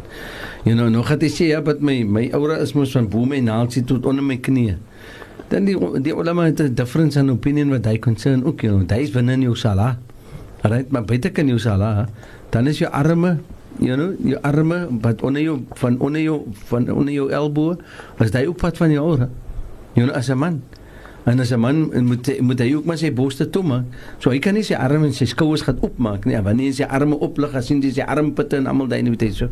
No ways. Hy is ook pad van sy aura wat 'n man concern. So 'n man kan nie so loop in die patte nie. That's not right. En die decency van dressing, was Allah subhanahu wa ta'ala specifically say, He says, وَقُلْ لِلْمُؤْمِنِينَ يَغُضُّونَ مِنْ أَبْصَارِهِمْ وَيَحْفَظُونَ فُرُوجَهُم. Right? So Allah says specifically for a man that, jy moet jou lower jou gaze en jy moet jou farj moet jy protect, which means jou aura in specific wat Allah subhanahu wa ta'ala sê. Yes, wanneer ons gaat in die haram, dan sê die wet vir jou, jy moet wat maak? Jy moet jou izar, wat is jou onderste pad van, moet jy boeie en halsie vastmaak. Maar hy sê nie vir jou, die wet sê nie vir jou, jy moet die boonste stuk, die rida vat, en dan moet jy dit specifically oor jou nek sit nie, en jou hele rug is open, of jou borst is open. Die mag jy wees nie wat hy is. Die is pad van jou aura. Wanneer jy in ibadat is, dan is buitekant die ibadat, in jou salah is daar aura, is daar security, iets wat moet protect wees, wat moet toe wees, maar buitekant die salah, wat hy so was basically amper van die skouers van die man, wat ook specifically concern. Even van boerie knieë, wat hy so, is pad van die aura van 'n man. So as die uitsteek, en hier sê Allah subhanahu wa ta'ala, moenie kyk 'n man, mag jy kyk na die thigh van nog 'n man nie. That's what the Quran expose. So, ons kan nie sê, no, 'n man kan 'n kort broekie dra, en is right, en so, because hy's 'n man nie. No ways, het weet jy so nie, betek so. Man teen 'n man is aura. 'n vrou teen 'n vrou, dit is ook aura. So, as hy so buite kan loop, is definitely against die wet van Islam, betek so. Iemand sal net 'n vraag van my. Ek dink nou die wat jy nou noem van man teenoor man. Kan dit ook wees, en ek vra nou weet onkunde, kan dit wees dat die kerel kan miskien nou regtig die muscles het. En nou is dit dat ander mans na hom kyk en eintlik 'n bietjie sleg voel dan. Omdat hulle sien hoe die kerel net sê hoe lyk ek. Jy weet dit is so. As jy 'n breek moes. Nee, is net so, ja, nee, is reg maar baie so. Is net so 'n persoon wat miskien nou daarom wat ons praat van rykdom. 'n Man kan nie silk dra en goud dra en so aan nou vir watter reason. Ek sê 'n ander persoon hy het nie daai bekwaamheid nie. Hy het nie daai nie. Daarom wat Islam is so in general, mans en vrouens. Moenie expose yourself. Moenie wala yubdina zinatahum. Specifically Allah praat met die vrouens, but die selle law gaat both ways with Yusuf. As dit in excess is, vanmiddag toe sê ek vir 'n man, Yusuf, as 'n man so mooi is, hy's so 'n beautiful, attractive man, that even mans marvel oor sy beauty, dan moet hy ook in 'n hijab gaan. Dan moet hy in die niqab dra. Toe lag hy en sê ja, 'n man moet sy gesig toemaak. Why? Because he's becoming a distraction for mans en vir vrouens, Sy kry mos mans wat miskien nou die beauty het. Nou jy kan nie nog vir jouself gaan flaunt ook nie. Dit is pad van jou zine. Wat Allah vir jou ook sê as 'n man. Nou sometimes ek dink ons is mans, ons kan mos maar so loop en so right. Wat maak dit right met jy? Because ek is 'n man? No ways. Daar is 'n specific dress code wat concern ons as mans en wat concern ons as vrouens, inshallah. Assalamu alaikum. Just a question. Can a friend of mine say that his wife will go to Jannah? Is it his right to talk so? His wife is going to Jannah? Ja, kan 'n man sê, miskien vir ander mense, my vrou gaan Jannah toe? Wel, bismillahirrahmanirrahim, hy moet 'n baie gelukkige man wees. As hy kan sien dat sy vrou is al nou van die Ahlul Jannah, hy het seker maar iets geleer wat specifically, wat, en hy, of sy vrou moet seker so subservient wees towards hom ook, en so aan, wat hy vat die hadith, en wat Allah subhanahu wa ta'ala specifically mention, van die فَالصَّالِحَاتُ قَانِتَاتٌ حَافِظَاتٌ لِلْغَيْبِ بِمَا حَفِظَ اللَّهِ. Sy probably hoe sê hulle sy is miskien a description soos hy miskien gee val onder die fasalihat, die vrou wat Allah subhanahu wa ta'ala gaan, sy's a fixer, sy's a one that fix everything, sy sees that alles moet reg gaan, doen qanitat wal hafizat, sy protect, sy doen alles wat Allah subhanahu wa ta'ala specifically daar sê. En daai specifically miskien die reason hoekom hy sê dat sy vrou gaan Jannah toe. Wel, 'n man wat so baie confidence het in sy vrou, mashallah, tabarakallah. Daar was mans wat sometimes gevra gewees het om te soek vir hom, as hy 'n vrou wil hê, as 'n sekere vrou in 'n sekere area, dan gaan na haar toe, na vra jy vir haar om vir jou te kry 'n vrou. Die was die order of the day in those days, dat hulle gevra vir na die sekere vrou te gegaan en sê vir die vrou, kry vir my 'n vrou om mee te trou. Dan vra die vrou nog meer description van die tipe van vrou wat jy wil hê. Toe gee die man so 'n high profile quality van vrou wat hy wil hê. Toe sê sy vir hom, inshallah mag Allah vir jou vergun so 'n vrou in die Jannah. So nou jy kry nie so you know, this is highly impossible om so 'n vrou so met te kry wat hy so. But I mean sometimes, you know, ek voel ook sometimes, nee, Allahu Akbar, my vrou is 'n vrou van die Jannah. You know, en inshallah ek maak dua dat my vrou is 'n vrou van die Jannah, because van whatever sy sacrifices wat sy maak en iets wat sy doen in my huis en die wyse vir my treat as 'n man. Almal daai betek so. Dan ons as mans, as ons 'n goeie vrou het, dan voel ons miskien proud om te sê dat my vrou is 'n vrou van die Jannah. Mag Allah vir hom vergun dat sy vrou is 'n vrou van die Jannah. But hy moet saam in die Jannah. Ek wil nou net vir julle sê, sal hy ook dan 'n soort van 'n security wees vir die trip. As dit so kan wees met hy so, dan alhamdulillah, Allahu a'lam, Allah weet beter. So, Sheikh, can Allah elaborate if a woman can go on Umrah without mahram, but with a group of women? Bismillahirrahmanirrahim. Allahumma salli ala sayyidina Muhammad. First of all, Yusuf, ek het nou kyk, die Saudis policies these days is as 'n vrou ouer as 45 years old is dan they qualify that woman in order to travel like an there's a specific and so on. But you know, there's meeste van die ulama agree nie met die feit dat 'n vrou moet alleen travel nie. Imam Shafi specifically miskien is van die mening dat wanneer dit die Umratul Islamiyya is nou eerste Umrah of as of so Umrah wat specifically is vir 'n rede, en dan is dit miskien nou permissible vir haar om te travel met 'n groep van vrouens en so aan. En die vrouens specifically moet wees 'n sekere quality van vrouens, is mense wat by salih vrouens is, vrouens wat by But die irony van almal daai is, even as Imam Shafi miskien 'n permissibility daar opset betref, die irony daarvan is dat elke een van daai vrouens mag miskien dieselfde iets oorkom in dieselfde tyd aan wat dan. Verstaan jy so? En die protection wat die Sharia gee vir 'n vrou is dat daar's 'n possibility dat sy kan ge-approach word, gepropose word. You know, there's a possibility dat haram kan gebeur. There's a possibility, en ek gee altyd maar die tipe van scenario wat my personal experience concern.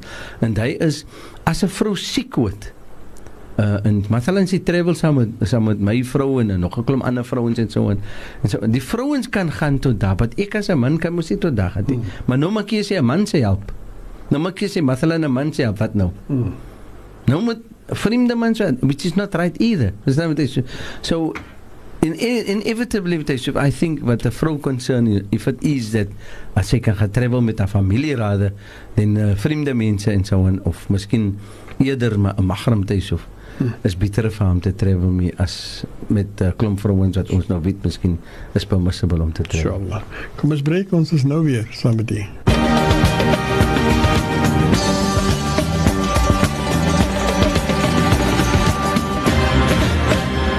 Mensenverhoudingen, familieverhoudingen in islam, met de imam Faik Basidin. Imam, ik wil graag jullie een keer voor jullie lezen. Assalamu alaikum. Do you have to read some questions that's degrading the Muslims? Who knows who is sending the questions? Bismillahirrahmanirrahim. Allahumma salli ala sayyidina Muhammad wa ala sayyidina Muhammad wa barik wa sallim. Yusuf, ek dink nie dat 'n question, irrespective of hoe die question gevra word, is a degrading iets. You know, as a question gevra word, it doesn't matter. You know, I was always taught with Yusuf, a man is only once a fool.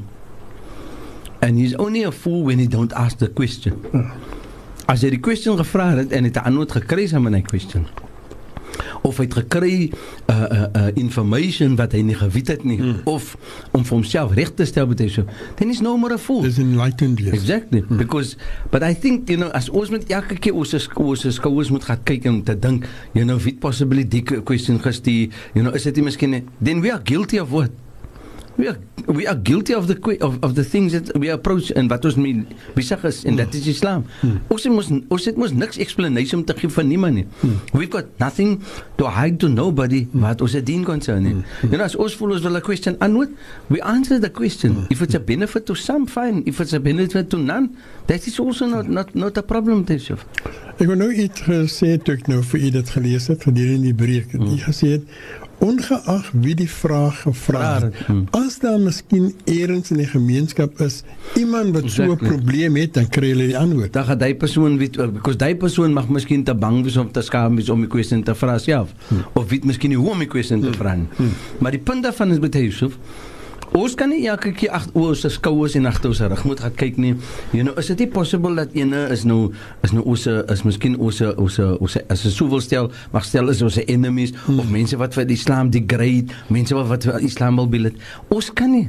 Wa inna lahu lahafizun. Allah is die protector van die Koran en van die dien wat hy so ons kan sê en maak wat ons wil oor die jare. Ek het 'n boek by die huis wat ek gelees het. I read it and I'm still having it.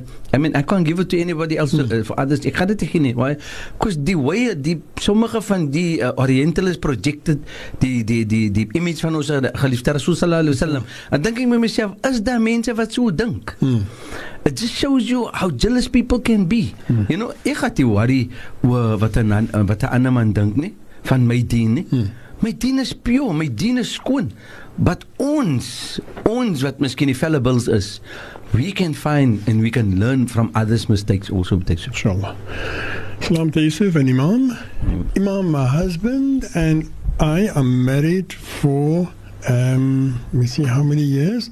7 years. Alhamdulillah, I'm raising his daughter now for as long as we were married. Her mother is in our life, but on our terms and the social workers.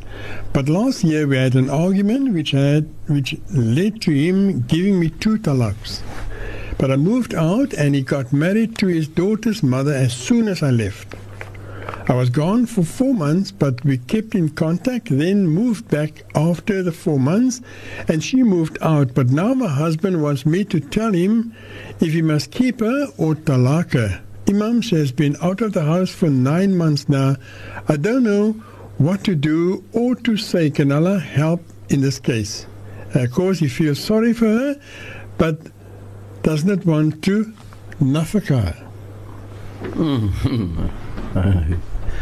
Bismillahirrahmanirrahim. Allahumma salli ala sayyidina Muhammad. Met Yusuf, en daar is nou 2 vrouens wat involved is, en specifically die een vrou het nou teruggemove, right? En daar is die vrou wat nou onder die dak bly en anderhoor. Maar die ander vrou het hom nog nie getalak nie, so which means die vrou is nog altyd getroud ook saam met hom. Okay. So al 2 die vrouens is nou getroud met hom. Nou, maar weet jy gesê, Imam, ietsie wat bygekom het, sê, does not want to nafaka only me, but he says he only loves me, and it's all confusing. Help kan hom.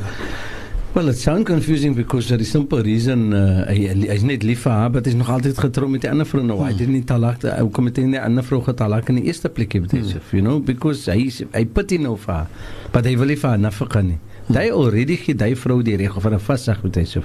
But is actually haram vir hom om die vrou te bly hou as hy net die vrou gaan nafaka nie.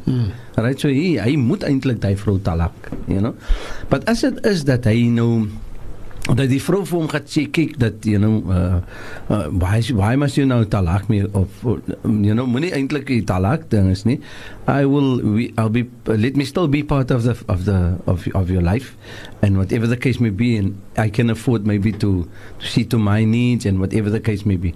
But ek dink met hy so, you know, wanneer dit na sulke iets kom, en die vrou wat nou teruggemove het, is nou confused about that, dan dink ek, hy wat die man is, hy is beter vir hom om die vrou wat nou sou kon die tweede vrou gewees het, te talak. Because at the end of the day, dat gaat mistrust wees, you know, en die ander hand daarvan is, dat hy gaan nie die vrou nafaka nie, en die vrou gaat complain, en dan gaan die vrou miskien wil gaan vir 'n vasdag en so on. So I think, you know, because he cannot afford to have both of them, and hy kan nie afford om al 2 te onderhou nie, dan dink ek is beter vir hom om die een vrou te talak. En kyk, sy is nou vir 9 maande sy weg. And I mean, because he's away for 9 months, het hy ooit vir haar genafika en hy het nie. So, hy actually hou die vrou miskien terug, miskien van iets wat sy miskien vorentoe kan gaan mee. So, is beter om vir haar te talak. So now my mom and Yusuf, my husband, left for almost a year this month. Allah. But every time when he sees me, it's like nothing happened. And every time when I ask him about the talaq, then he tells me, if you want to go, then I must just go. Or I must just do so. He recently decided to go in and out by my mom's Arahan house. And when I come there, he goes on with me like we are still involved, although we have not seen each other for months. I still have feelings for him, but I don't know what to do. I don't know if I must go for a fasakh. He keep on acting as if nothing is wrong when he sees me. But when I ask what are we going to do about our marriage, he talks another story and avoid the story about the talaq. It's like he wants to keep me hanging. I really don't know what to do. Can Allah advise? Playmate with us. Bismillahirrahmanirrahim. Player. Ja, sy playmate wat sy maid moes maar die playmate. Okay, yeah. Ek dink is strictly unjustifiable. Ek dink dat in fact wat Sharia concern is completely haram wat hy man doen. You know, en ek dink sy as 'n vrou gaan easy 'n fasakh kan kry. Maar sy indicate dat sy nog altyd feelings vir die man. You know, is dit nou fantasy of wat is dit? You know, sy sien nou die man wals in en uit en so want soos hy nou wil. That is the type of life wat particularly sommige vrouens as hulle die hard end of the stick kry, dan moet hulle dit maar uitbyt. Because dis wat hulle verkies. En ek gaan sê, die is nie 'n tipe liewe vir 'n vrou nie, and you know, sometimes dan reflect die tipe van lewens op ander vrouens ook, you know, en dan word almal word gebrush met dieselfde kwas met dit. Maar ek dink hier sê vir haar, as sy nou regtig nou iets wil goed doen vir haarself met dit, dan moet sy gaan vir 'n fasakh. En sy sal kry 'n fasakh met dit, because hy wil mos nie vir haar talak nie, en die hele ding sê dat hy in en uitkom. For all you know, die ou is miskien getroud met nog 'n vrou. Wat sê nie van witens. You know, but I think she should go for a fasakh because it's not a healthy relationship, first of all, and second of all is haram vir 'n man om en 'n vrou om so te lewe op deze. Goed, kom maar vir die breek.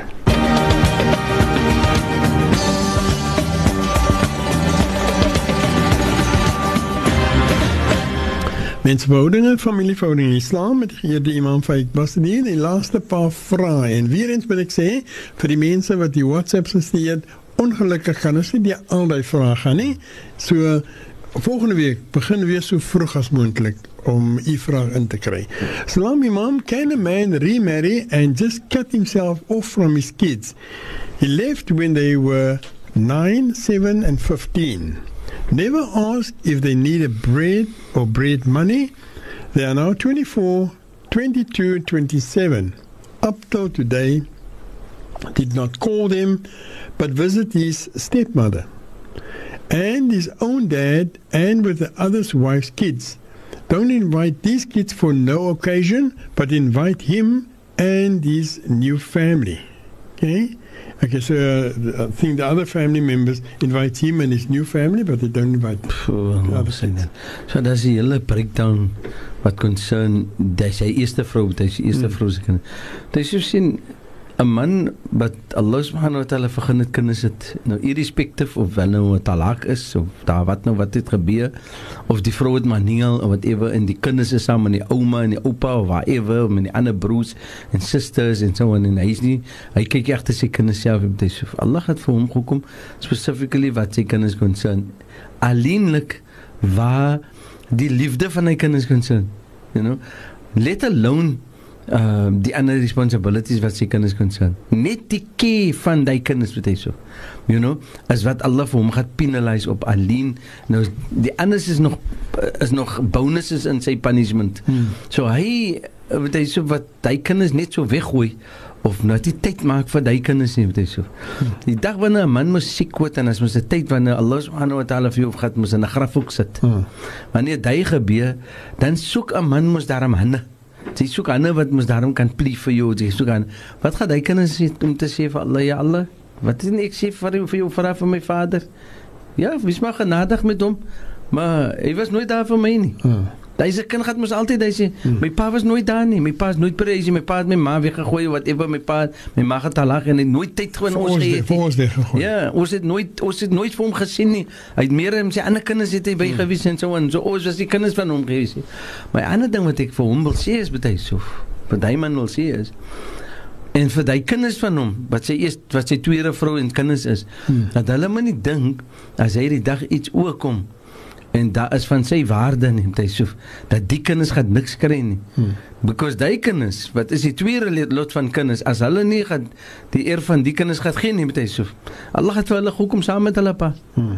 So, die kinders wat die eerste lot kinders is, mag Allah begin vir hulle verligting. Amen. En inshallah mag Allah hulle pa sy oor opmaak, you know. Maar ek dink hulle moet hulle pa approach.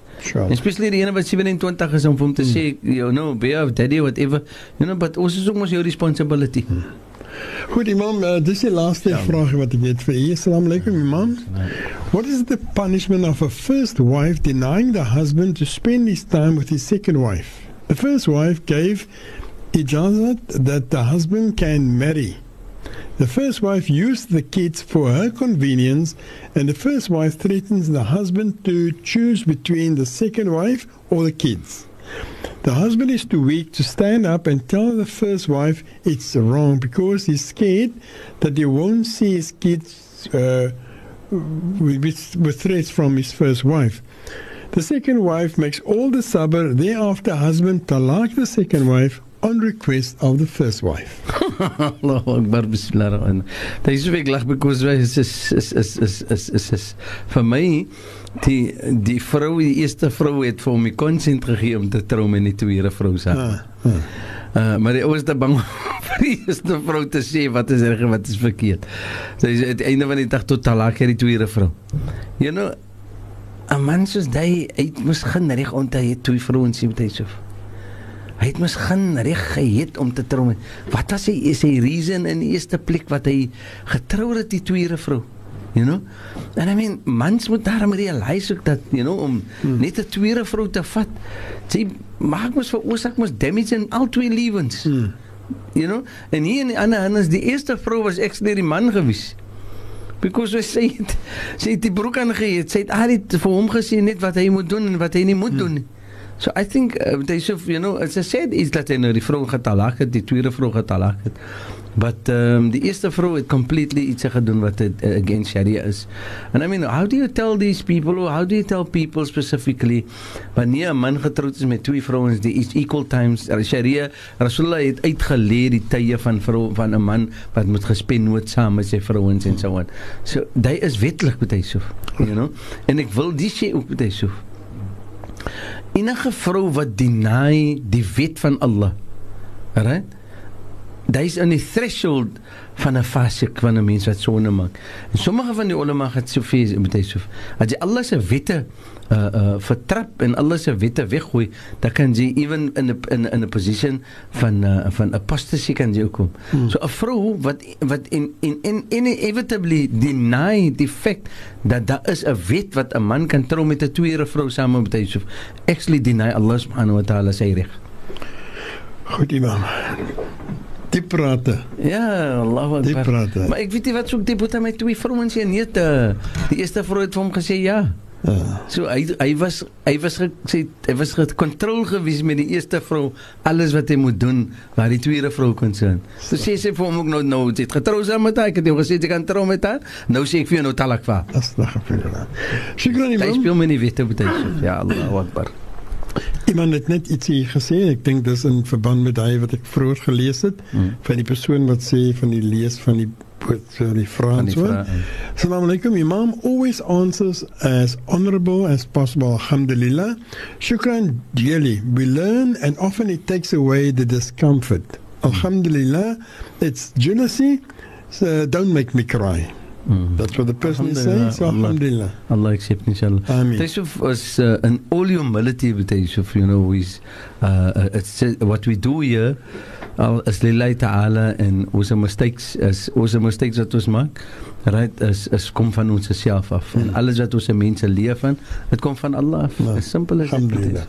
Shukran imam, met dit tyd om te groet. Inshallah, Yusuf. Maar soos gewoonlik vra ek vir u dan om ons program af te sluit met dua. Amen, amen. Dua vir ons ouers, se kinders, onze families, broers en susters, as ook vir onsself. Amen, inshallah. Dan is we gaan het alle genadig met wees met ieder en elkeen van ons. En ons gaan het een hand van genade en beskerming altyd oor ons allemaal, ons kinders allemaal sal wees. Amen, inshallah. Ons gaan het alle genadig met wees met diegene wat siek is, begin verligting van die pijne, begin goeie beterskap. Amen. Alle genadig met wees met die dooie, Noor sit in die kaber wyd maak. Amen. En ieder en elkeen van die dooie ophef tot die hoogste plek in die Jannah toe vir thuis begin. Amen, amen. En begin dat die geliefdes, die families weer by mekaar sal wees in die namaals. Inshallah, dus we gaan net bijvoegen, is vir Imam Abdurrahman Salis maak dua vir hom. Allah Ta'ala vir hom vergun al die sabr en gesondheid en vir sy vrou en amen in Jannah inshallah. En dan ook vir Mohammed Japi, het vir sy jaargetal ook, die iets van Wenger, die steek Yusuf, Mohammed sy naam Japi sy van Fahima sy vrou, mag Allah Ta'ala vergun al die sabr inshallah. En dan 'n goeie vriend van ons ook met Zaki van die strand, het was sy jaargetal ook gewees. En dan is daar vrou wat gereeld vir ons luister met Yusuf is en sy's aden listener van ons program. Ek dink van die begin al en nou nog en dit is Auntie Habiba Alexander. Sy is van Strandfontein, die moeder van Sadiq, en Muallim Alwi by Sheikh Ismail Lonse se madrasa. Ons by Sidi, ons sê vir hom Sidi Sadiq, en sy mamma se, hulle mamma se birthday, mag Allah Ta'ala vergun vir haar die gesondheid en barakah inshallah. En mag Allah Ta'ala vergun wanneer einde kom dit met 'n goeie einde wees inshallah. En vergun die kinders vergun al die benefits van haar du'a's wat sy maak. الفاتحة بسم الله الرحمن الرحيم الحمد لله رب العالمين والصلاة والسلام على أشرف المرسلين سيدنا ونبينا مولانا محمد صلى الله عليه وسلم وعلى آله وأصحابه أجمعين ربنا تقبل منا إنك أنت السميع العليم وتب علينا واغفر لنا إنك أنت التواب الرحيم رب اجعل لنا مقيم صلاتنا ومن ذريتنا ربنا وتقبل دعاء ربنا اغفر لنا ولوالدي وللمؤمنين يوم يقوم الحساب اللهم أحينا بالإيمان ومتنا بالإيمان واحشرنا بالإيمان وأدخلنا الجنة بالإيمان برحمتك يا أرحم الراحمين اللهم اغفر لهم وارحمهم واسكنهم في الجنة اللهم اغفر لهم وارحمهم واسكنهم في الجنة اللهم اغفر لهم وارحمهم واسكنهم في الجنة وتجاوزوا عن سيئاتهم واحشرهم مع النبيين والصديقين والشهداء والصالحين اللهم أنت الشافي لا شفاء إلا شفاءك شفاء لا يغادر سقما نسأل الله الكريم رب العرش العظيم أن يشفينا ومرضى الجميع المسلمين أجمعين برحمتك يا أرحم الراحمين اللهم إن هذا ميلاد مباركة أمرة طيبة صالحة واجعل قدوما خير الوالدي يا مولانا يا رب العالمين اللهم بارك لها في حياتها وبارك لها في رزقها وبارك لها في كل شيء أعطيتها برحمتك يا واسع المغفرة ويا دافع البلايا ويا حي يا قيوم برحمتك نستغيث يا مغيث أغثنا اللهم اهدنا واهد بنا واجعلنا سببا لمن اهتدى إن الله وملائكته يصلون على النبي يا أيها الذين آمنوا صلوا عليه وسلموا تسليما اللهم صل على سيدنا محمد وعلى آل سيدنا محمد وصحبه وبارك وسلم سبحان ربك رب العزة عما يصفون وسلام على المرسلين والحمد لله رب العالمين إن شاء الله mag makbul dua inshallah. Tot ons weer gesels volgende week. Assalamu alaikum wa rahmatullahi wa barakatuh. Assalamu alaikum wa rahmatullahi ta'ala wa barakatuh.